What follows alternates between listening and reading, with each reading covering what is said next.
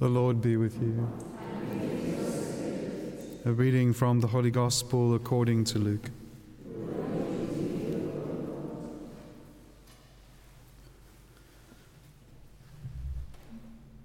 While they were all marveling at everything Jesus did, he said to his disciples, "Let these words sink into your ears, for the Son of Man is to be delivered into the hands of men." But they did not understand this saying, and it was concealed from them, that they should not perceive it. And they were afraid to ask about this saying. The Gospel of the Lord.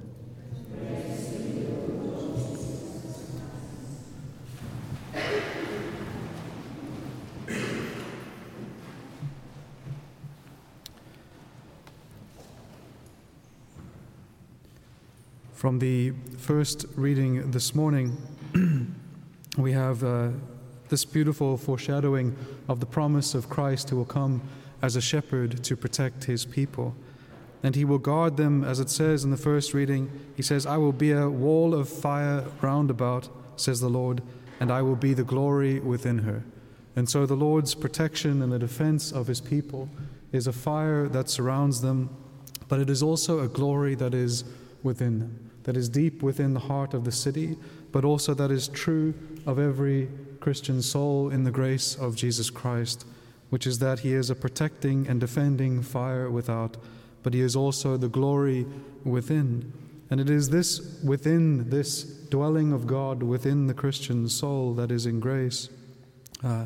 That is also what is kind of somewhat hinted at in the gospel today.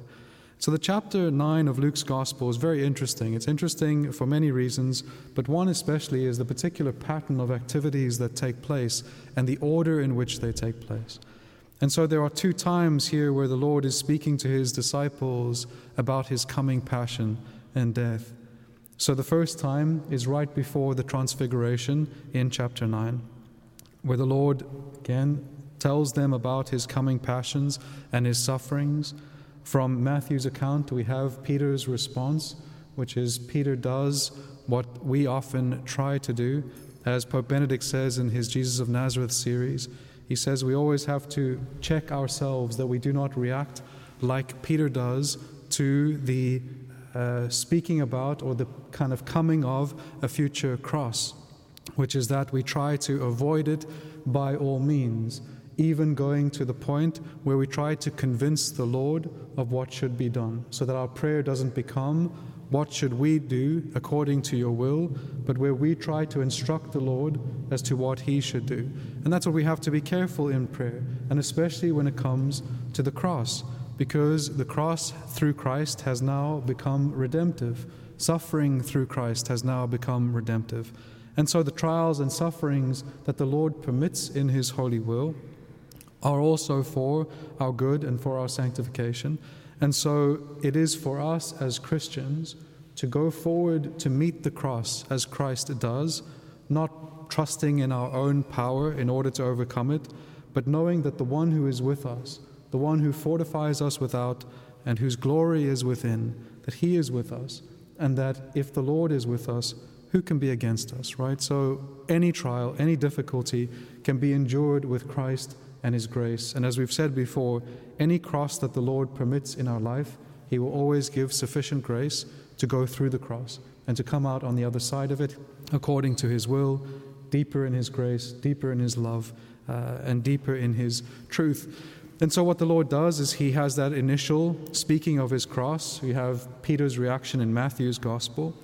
And then the Lord goes from that moment, that profession of faith that then Peter does make, he goes up into his transfiguration. And in the transfiguration, he shows his future glory.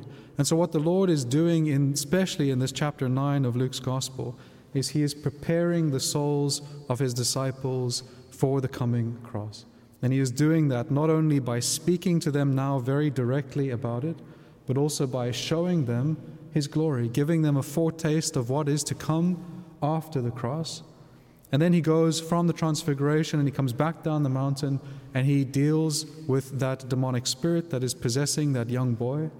and he casts out that demonic spirit, the demon, and he heals the young boy, and he restores the relationship of that young boy to his father. And I think that that last sentence, which comes just before today's gospel, is a very beautiful summation of the work of the Messiah and what he will do through his passion and death. Because that last sentence, after he heals the young boy, it says that the Lord cast out the demon, healed the young man, the young boy, and restored him to his father. And in a spiritual sense, that is what the Lord is doing in every single one of us, liberating us from evil influence and from demonic influence. He is healing us, not just exteriorly or physically, but also healing us in soul. And then he is also restoring us in that spiritual sense to the relationship with our Heavenly Father. And it is after these things that this next sentence comes. It says, while they were all marveling at everything Jesus did. That's very beautiful, right? So they've witnessed all of his miracles, all of his power, his beautiful teachings, his wisdom as it pours out from him. They've come to love him so deeply. They've come to appreciate and love his presence in their midst. And the Lord turns to them and he says, let these words sink into your ears. In the Greek, it is into your hearts, right into your interior. Let these words sink into your interior. But we might say, why does the Lord tell them to listen to these words and then not give them the grace to understand them at that moment? That's a good question, because it says, but they did not understand the saying, and it was concealed from them. So it seems like it's not just their fault that they don't understand, but that there is a certain veil that is over the words by which they cannot yet understand them. And so I read a very beautiful commentary yesterday, and I was just meditating on it last night, which I think is, well, it's the best one that I've read so far. But it was that what the Lord does by means of his word, especially when we do not immediately understand it, because his word is not always for the immediate. His word is not always for our current situation as it is. His word is something that is living and active. And so some of the words that we receive from the Lord are not for now. They are for another time. But it is important that they are implanted in our heart and that they have taken root there, so that when it is the time for those words to bear fruit in the time of trial and difficulty, that is when they will be ready, right? So there is a process of taking in the Lord's words, even if we don't immediately understand them, but just allowing them to be in the heart and to be loved, so that in the right season and at the right time, they will be there to defend us from within, right? Not just a defense that is exterior, but a defense that is in the heart, a protection of God that comes from his living word, that word of fire, that is able to encourage us and to help us to go through the trials and difficulties of the cross as it comes to us in our life. And the reason I think that this is a good interpretation is because if you look then at the time of the crucifixion and the passion of Jesus, we can see that the one who is most steadfast in following Jesus Christ through his passion and death is Our Lady. And what has she done throughout his life? Well, we know from this same gospel, from Luke's gospel, that what she has done has always been the same activity. It says she took all of these things and she pondered them in her heart. She took all of the things of the life of Christ and she's planted them deep within her heart, even when she didn't understand. So we know when she finds him in the temple and the Lord says, did you not know I must be about my Father's work? It says they did not understand these sayings, but immediately after that, it says, but his mother took all of these things and pondered them in her heart.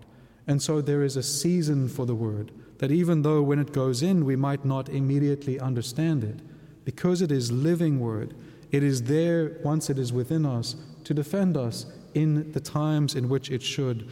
And so that the understanding of the word might not be immediate, but it will come in the future, because this is what the Lord has promised. This is what we see in the example of Our Lady. I think an argument could be made for the other contemplatives that are at the foot of the cross, John and also Mary Magdalene. We know Mary Magdalene also had a love for the Word, received all of those the words of Jesus Christ and pondered them in her heart, like Our Lady. We know that John was the more contemplative of the disciples, also deeply interior with all of the words and the details of the life of Christ within his soul. And these seem to be the ones that can endure under trial, that can stand up under the fire of the cross, right? And so I just would encourage that what the Lord is saying to his disciples in the gospel scene, he is saying to all of us, which is, let these words, all of the words of Jesus Christ, all of his life, all of the gospels, let these words sink into your hearts. And then, for the Son of Man is to be delivered up into the hands of men. The passion of Christ is something that we should always be contemplating, that we should always hold before our minds, not just because of its sufferings, but because of the love that is shown through it. And the Lord is encouraging us that even in our own life, what he will do is not only defend us from without, but also defend us from within, if we allow these words to be taken into our hearts. Amen.